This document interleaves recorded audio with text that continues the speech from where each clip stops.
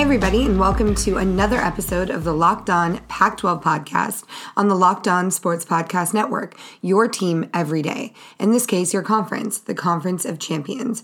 I'm your host, Emily Van Buskirk, and I know we took a week off. I'm sure you guys missed the podcast deeply last week, but here in Northern California, we were dealing with a bit of a catastrophe in the form of another devastating fire. So last week, where I live in Marin, we weren't directly affected by the fire, thank goodness, but we were on alert and we were without power for about a week, which was pretty crazy experience.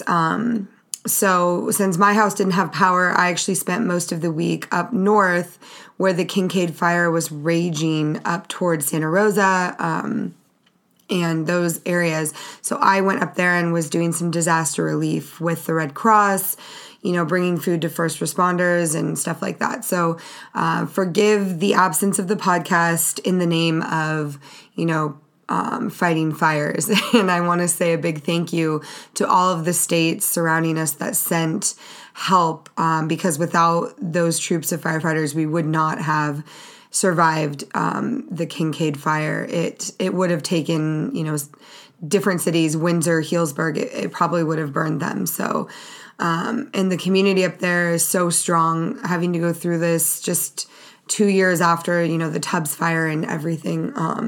It was great to see people band together, but again, I can't thank first responders enough for everything they did, and I was glad to be able to help a little bit with that. So, obviously, we missed a week of, action in the Pac-12, but we're back this week, and there is so much to talk about.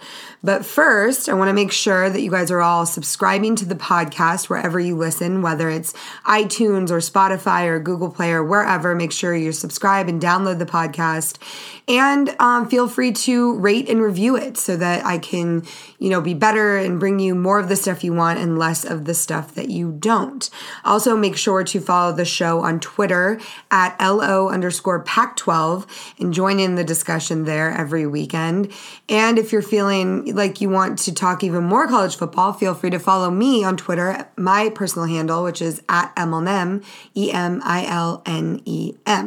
I am always around on Twitter to talk college football day or night. It really doesn't matter. And it doesn't just have to be Pac-12. It can be the national picture, if you will, which is actually what I'm going to start this Monday podcast with. Obviously, we're going to break down the 4 games from the weekend. Utah beating Washington in terrific fashion in Seattle, and then Oregon State with a big win over Arizona, who, my goodness, the Wildcats, their season has taken a precarious turn, and all of a sudden, all eyes on Sumlin as this might be the worst that they've been in a while. And I woke up, to the Willie Taggart news. I kind of was worried that it might be Sumlin that was going to be getting the axe like that. So I'm glad that, he didn't, that wasn't a Pac-12 problem for this week. So, and then later in the podcast episode, we'll talk about Oregon's statement win over USC, although a lot of people didn't see it that way. And UCLA beating Colorado, which kind of took a little bit of a backseat on the day, given the magnitude of the other 3 games. So we'll talk, Monday's episode's always dedicated to wrapping up the games from the weekend, talking about key plays and moments and stuff like that. So since there's only 4, I'm going to do those in the other 2 segments. But for right now, I wanted to talk a little bit about the national picture, because tomorrow we have the first college football playoff rankings coming out, which means everything for the Pac-12 as the Conference of Champions fights desperately to hold on to the possibility of a playoff spot. And I think weekend was extremely important to that discussion with, both Utah and Oregon coming out of it with wins and climbing up the charts a little bit. Oregon stayed put in the new rankings that came out. They're steadfast at 7, right behind Georgia, which Georgia went up 2-6. I would have put Oregon ahead of them. I mean, yes, their record's technically the same, although Oregon has one more game. But I think Oregon is a better team, and I would have put them ahead of them, even so far as, questioning should they be ahead of Penn State. Now, I know Penn State's been playing really well, and they're undefeated, and it's hard to put a one-loss team ahead of, those undefeated teams. But I think it's a question that needs to be asked. And then Utah moved up one spot to number 8, right behind Oregon, which is funny, after their win, at Washington, which was an interesting game. And I can't wait to get more into that. The great thing about not covering a game this weekend was I got to watch all 4 of the Pac-12 games, despite being on different channels and whatnot. I had a little setup. I was down at my house in Pebble Beach, kind of detoxing after this week of fire, disaster relief, and I was able to watch all 4 of the games, so I'm excited to break them down. Unfortunately, I didn't get to watch too many other games, but I did get to hear and watch a little bit of the, Memphis SMU game, which was game day, big game, big win for Mike Norvell and the Memphis squad. I'm not surprised by that, I guess. SMU has been fun to watch, but I don't know that they were, the real deal. But I do like to see Sonny Dykes, former Pac-12 coach, do well. So it's good to see that they stayed in the rankings this week, holding on. They're at 23, and they'll definitely have a chance to recover as they move forward. But I think the most fun thing to talk about this weekend, because we saw, LSU, Alabama, Ohio State, Penn State, all with byes. So there was not a lot of movement there because there was no, they didn't have any games. But it was fun seeing people, talk about the Pac-12 and play the what if game. What if Oregon wins out and then beats Utah in the Pac-12 championship? How do they fit into that playoff picture? And the interesting thing about that is all the other teams above them will have to play each other, in their championships or at the end of their season. So Oregon has a pretty good rest of the way, whereas these other teams have to play each other and likely suffer a loss. So, and then, you look at a team like Clemson, strength of schedule, 41st versus Oregon's 8th. So then how do you justify putting, Clemson ahead of them when it comes down to it? So, LSU or Alabama will have to, play in the SEC championship against Georgia probably. And then Ohio State or Penn State, whoever wins on the 23rd, will have to play in the Big Ten championship. So you have a lot of possibility, room for error for these teams going forward. And then Oregon basically gets to walk through the ashes and possibly grab that number 4 spot because they went through the hard part of their schedule and survived and did well and thrived in it. So how do you not hand a team like that a spot and a chance to prove themselves? That is the question. We are going to look at Oregon's game later in the podcast. We're going to start off with the South and Utah beating Washington. And how did they pull off this miraculous win? We're going to take a look at that. March Madness is right around the corner. If you want to win your office pool, you need to stay caught up with all the college basketball action with the Locked On College Basketball Podcast. Every Monday, Andy Patton and Isaac Shade recap the biggest stories in college basketball, keep you up to date on the NCAA tournament bubble, and get you ready for the upcoming week of games. From the Big East to the Mountain West and everywhere in between, Andy and Isaac have college hoops covered on the Locked On College Basketball Podcast. Available on YouTube and wherever you get podcasts. Part of the Locked On Podcast Network. Your team every day.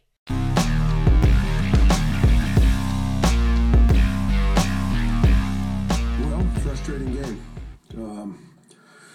There's some good football played against a really good Utah team.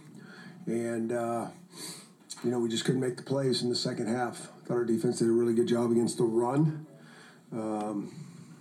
Always some things to clean up tackling-wise, but Moss was a heck of a back, and I thought they did a solid job on him.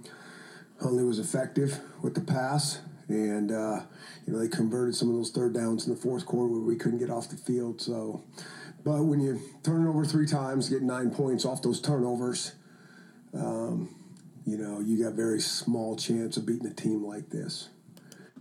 I think that pretty much sums it up. If we're talking about Washington, Utah, that's Washington head coach Chris Peterson in the postgame after Utah's 33-28 win over the Huskies in Seattle, mind you, where Washington is usually a good team at home, and they looked like it up until, the second half when Utah looked a little slow at first, but it was crazy. That's the thing, is everyone knows Washington's a good team, but Utah has this fight in them. And Coach Whittingham has even said this is his favorite team that he's coached because they fight. They fight like hell. And Tyler Huntley is the most slept on, quarterback in the nation, I think. But what a game for Utah. They snapped their 4-game losing streak against Washington. They're now 8-1 in the pack, 8-1 for the first time since 2015, which is great to see for head coach Kyle Whittingham. Utah held Washington to 53 yards rushing, including just 1 yard on the ground in the decisive second half off of 8 attempts. Utah has held 8 of 9 opponents under 100 yards rushing this season. And I think Peterson said it, their game plan was X and they stuck to it. And that's really, at the end of the day, in any game, in any sport, and we can say this with confidence, is you go in with a plan, and how well you execute that plan determines the outcome of the game and how disciplined you can be and all that. But Utah's something special. If you haven't read my article on them, I just posted one on social this weekend. I managed to interview their stadium DJ, shout out Bangarang. He's amazing. And I've spent many Saturdays at Rice Eccles. So I wrote about the environment, but I also wrote about how this team is incredibly, incredibly slept on, and why they shouldn't be. So definitely check that out, Yard Barker. I'll post the link in the show notes. But I've been doing this fun stadium DJ series, and I had to include Utah because it's quite the environment. Especially music-wise. People don't know, but Utah and Salt Lake City, they have a slept-on hip-hop scene. So you definitely have to check that out. Tyler Huntley threw for 284 yards for his 18th career 200-yard passing game.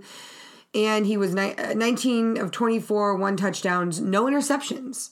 So I don't know if you don't know who Tyler Huntley is, you should now, because in the article I mentioned that he ranks statistically in the nation in several categories, but it's like the quietest thing ever. And it's kind of a bummer because he's really fun to watch, and he's just so composed, and he drops just absolute dimes. It's unbelievable. And I think it's worth noting that the Utes were 1-12 all time against Washington entering this game. So there was a lot on the line, a Pac-12 title appearance, possible Rose Bowl, college football playoff berth, all of that stuff was up in the air, and Utah, they stepped up and they didn't panic. They converted on third downs, like Peterson said, finished 9 of 16 on third downs, and they had 399 total yards of offense, almost 400, not quite. So, but it was just like a tale of two teams. They just figured out what they had to do, and they did it. So hats off to Whittingham for that, and very, very exciting as we move towards a Utah-Oregon possible Pac-12 championship. All right, the other game I wanted to talk about, because this team definitely does not get enough love, is Oregon State. The Beavers beat Arizona 56-38. It was the Wildcats' 4th game in a row that they've lost, and it was just kind of disheartening. It was at home for Arizona. It was homecoming, Desert Swarm throwback uniforms. Apparently it was the smallest crowd of the season, and by the end of the game, most people had left. But you have to be concerned with Sumlin and Kevin Sumlin, what's going on there, because Oregon State, while they are better than people think, how do you not get up for a game at home like that? That is, you have to find a way to get your team up. And Khalil Tate not having the season that we thought he would at the beginning, which is the really disheartening part for Arizona. Oregon State scored touchdowns on 6 of its first 7 possessions. And it was just an explosion. Less than 5 minutes into the second half, the Beavers had a 42-19 lead. And it was that quick where Arizona could not stop the run on the perimeter, on the edges. Oregon State just got away from them.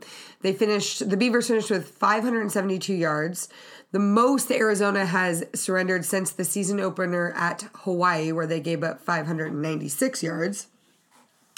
And the Beavers became the 4th team in a row to score more than 40 points against the Wildcats. And it was a big win. As much as we're looking at how frustrating the loss was for Arizona, I think it's important to say that it was a bigger win than it was a bad loss for the Beavers. Quarterback Jake Luton looked great, 20 of 26 for 320 yards and 3 touchdowns. 2 of those went to Isaiah Hodgins, who is the Pac-12's leading receiver. He had 7 catches for 150 yards. People are not giving Oregon State their due, and I'm going to write a story about that this week because I think that they need to be highlighted. And you can look at this game and say, this is a beat-up U of A team. It's not that big of a win. But every game in the Pac-12 is a big win, and anytime that you win a game and win it decisively. Oregon State, it's not easy to score 56 points ever. So just that kind of win, I think, matters. And now they have sole possession of second place in the Pac-12 North, which I think is incredible given that 2 years ago, even last year, this team was trying to rise from the ashes of so much turmoil. And I think that all the credit in the world goes to Jonathan Smith. He's been absolutely fantastic for this program. And we heard about that in the podcast, with Angie, and it's a real credit to what he's done and what he's trying to do for these players. So very, very fun to watch Oregon State. Now they have a tough game coming up. They host Washington. And you never know. Washington could be pissed about this Utah and come in and beat up on them. But it is home, and Oregon State has a chance to, make another statement victory and make some people pay attention. So hats off to the Beavers. Gotta love what they're doing. All right, so we still have 2 more games to talk about. The Oregon USC and UCLA Colorado games in the last part of the podcast. We'll talk about how those games went for those teams. With Roman, you can get a free online evaluation and ongoing care for ED, all from the comfort and privacy of your home. Just go to GetRoman.com/locked to get a free online visit and free 2-day shipping.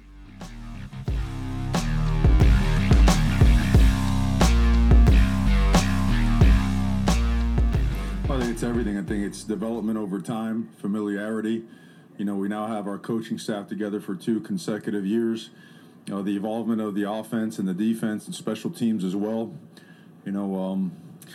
We've been training our guys to develop a mental toughness, so to speak, to be able to go on the road and be able to take on really good football teams and tough environments, because it had been an issue, right? If you look at the past of our football program, that's kind of been the tough thing. And it was a huge point of emphasis. Some guys have been working on it, and we're starting to get some much better results. That is Oregon Ducks head coach Mario Cristobal talking about what went right for the Ducks in this road game win over USC on Saturday. 56-24 decisive victory against the Trojans.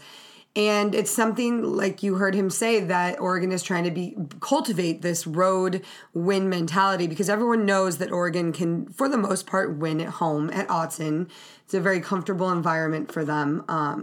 But winning on the road, especially in the Pac-12, is a lot harder. So Oregon showed everybody that is something that they can do And now, honestly, to me, they look pretty much untouchable with the hardest part of their schedule behind them and heading into bye this weekend. I mean, they're definitely in the driver's seat, in control of their own destiny. They're off to a 6-0 start in the conference for the first time since 2012, which is impressive. And their 8-game winning streak is the Ducks' longest since winning 9 in a row in 2014. First team to start Pac-12 play 6-0 since Washington did it in 2016. And Oregon has won 11 of their last 12 games dating back to last season. So a lot of positive things for the Ducks, and I think it's good. They needed this kind of thing, so that this kind of win and this kind of domination, so that they can reemerge in the playoff picture and be this forceful team that we know that they can play. I think what Cristobal, if you watch the rest of his press conference, which is on YouTube, something that Oregon did really well was turnovers and getting the ball back when they need it. So they now have 17 interceptions on the year, and they picked off 3 in that game, against USC alone. So I think that's something that was really a difference maker. Looking at USC, that was one of the things that lost the game for them, multiple turnovers. And then the question is that the level of play by the Trojans, or is it, USC head coach Clay Helton with this lack of imagination on offense and kind of putting his players in positions to fail? The thing that struck me as different about this USC team is that you'd always seen guys fight for him as a coach, but I don't know, it looks different now. It looks like they're not doing that, and he's kind of throwing them out there to the wolves. That's what it a little bit looked like to me. Also, special teams was really an issue, obviously, for the Trojans. But this was Helton's opportunity to win a big game on a big stage, and he couldn't do it. USC not being able to finish drives was, they got in the red zone so many times and they came away with nothing. That was truly a big, big problem for them. So it was a lot about what Oregon did well, but it was also, about what USC did poorly. So Oregon, like I said, goes on to have a bye this weekend, but USC will have to travel to play at ASU, which another Southern matchup that you can't predict, really. I think the opening line is USC's favored by 1.5, but that could change drastically as we traverse through the week. Then the last game of the weekend, kind of a quiet victory, but important because UCLA beating Colorado 31-14. It says something about the Bruins. The fact that they have now won 3 straight games after a very rocky start. And the last 3 wins have been impressive, especially UCLA's win over Stanford, where I talked about in the podcast that DTR, Dorian Thompson Robinson, the quarterback for UCLA, he looks good, cohesive. His movement as well, his passes are good. So, and then we keep seeing a Colorado quarterback, Steven Montez, who just can't get it together. And I don't know what has changed for him, but more interceptions, more bad plays. UCLA jumped out to a lead and never looked back. So Colorado put up their only points in the second quarter, and it was Montez who ran it in, but in the air, it's just problematic for the Buffs. And you really feel for them because Mel Tucker is someone you want to root for, and the culture there is so great when it comes to football, but they just can't put it together. And the Bruins defense played pretty well. They held the Buffs to 88 yards rushing. Montez, like we said, was only 21 of 38 for 195 yards. So UCLA bringing it with the pass rush. Seems like, It seems like they've been working on that. They had 4 sacks and 7 tackles for a loss. So it definitely seems like that's been something they're trying to get going. So as they move down the road and play other opponents, that's going to get better. UCLA is 2 wins away from becoming bowl eligible for the first time under Chip Kelly. So big milestone in the works here. Can UCLA do it? That remains to be seen. They do have an extra week. They will have a bye this week, but then they'll play Utah, which will be a battle for the first place in the South. Not going to be easy for them, but it seems like these improvements over these last 2 games for the Bruins bode well for hopefully not a blowout in that game. All right, that is going to do it for the review of this week's game, the rewind, if you will. It's going to be a fun week of podcasts, so make sure you stay tuned. Got some guests coming on, someone from Utah to talk about, playoff picture for them. Got someone to come talk about the problems at USC and what it means for Clay Helton. Is he in the hot seat? Will we be seeing a tarmac firing? Who knows? But my guests will probably have the answers to that. And I'm going to have another, person on to talk about Oregon State, because I think there needs to be more Beaver love in the world. As always, make sure you download and subscribe to the podcast. Follow us on Twitter at @LO_Pac12. And stay tuned, stay sassy, and stay locked on Pac-12.